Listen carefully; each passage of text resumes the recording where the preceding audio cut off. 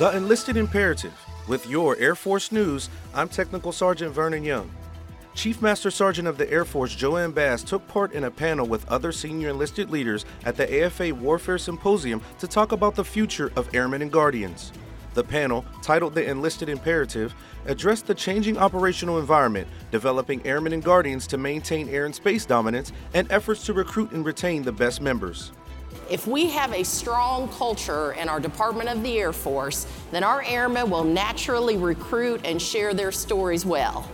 Bass highlighted enlisted professional development and the release of the Enlisted Blueprint to help guide airmen and help them to understand their role in the service. She was joined in the panel by the Senior Enlisted Advisor to the Chairman of the Joint Chiefs, Ramon Colon Lopez, and Chief Master Sergeant of the Space Force, Roger Toberman. That's today's Air Force News.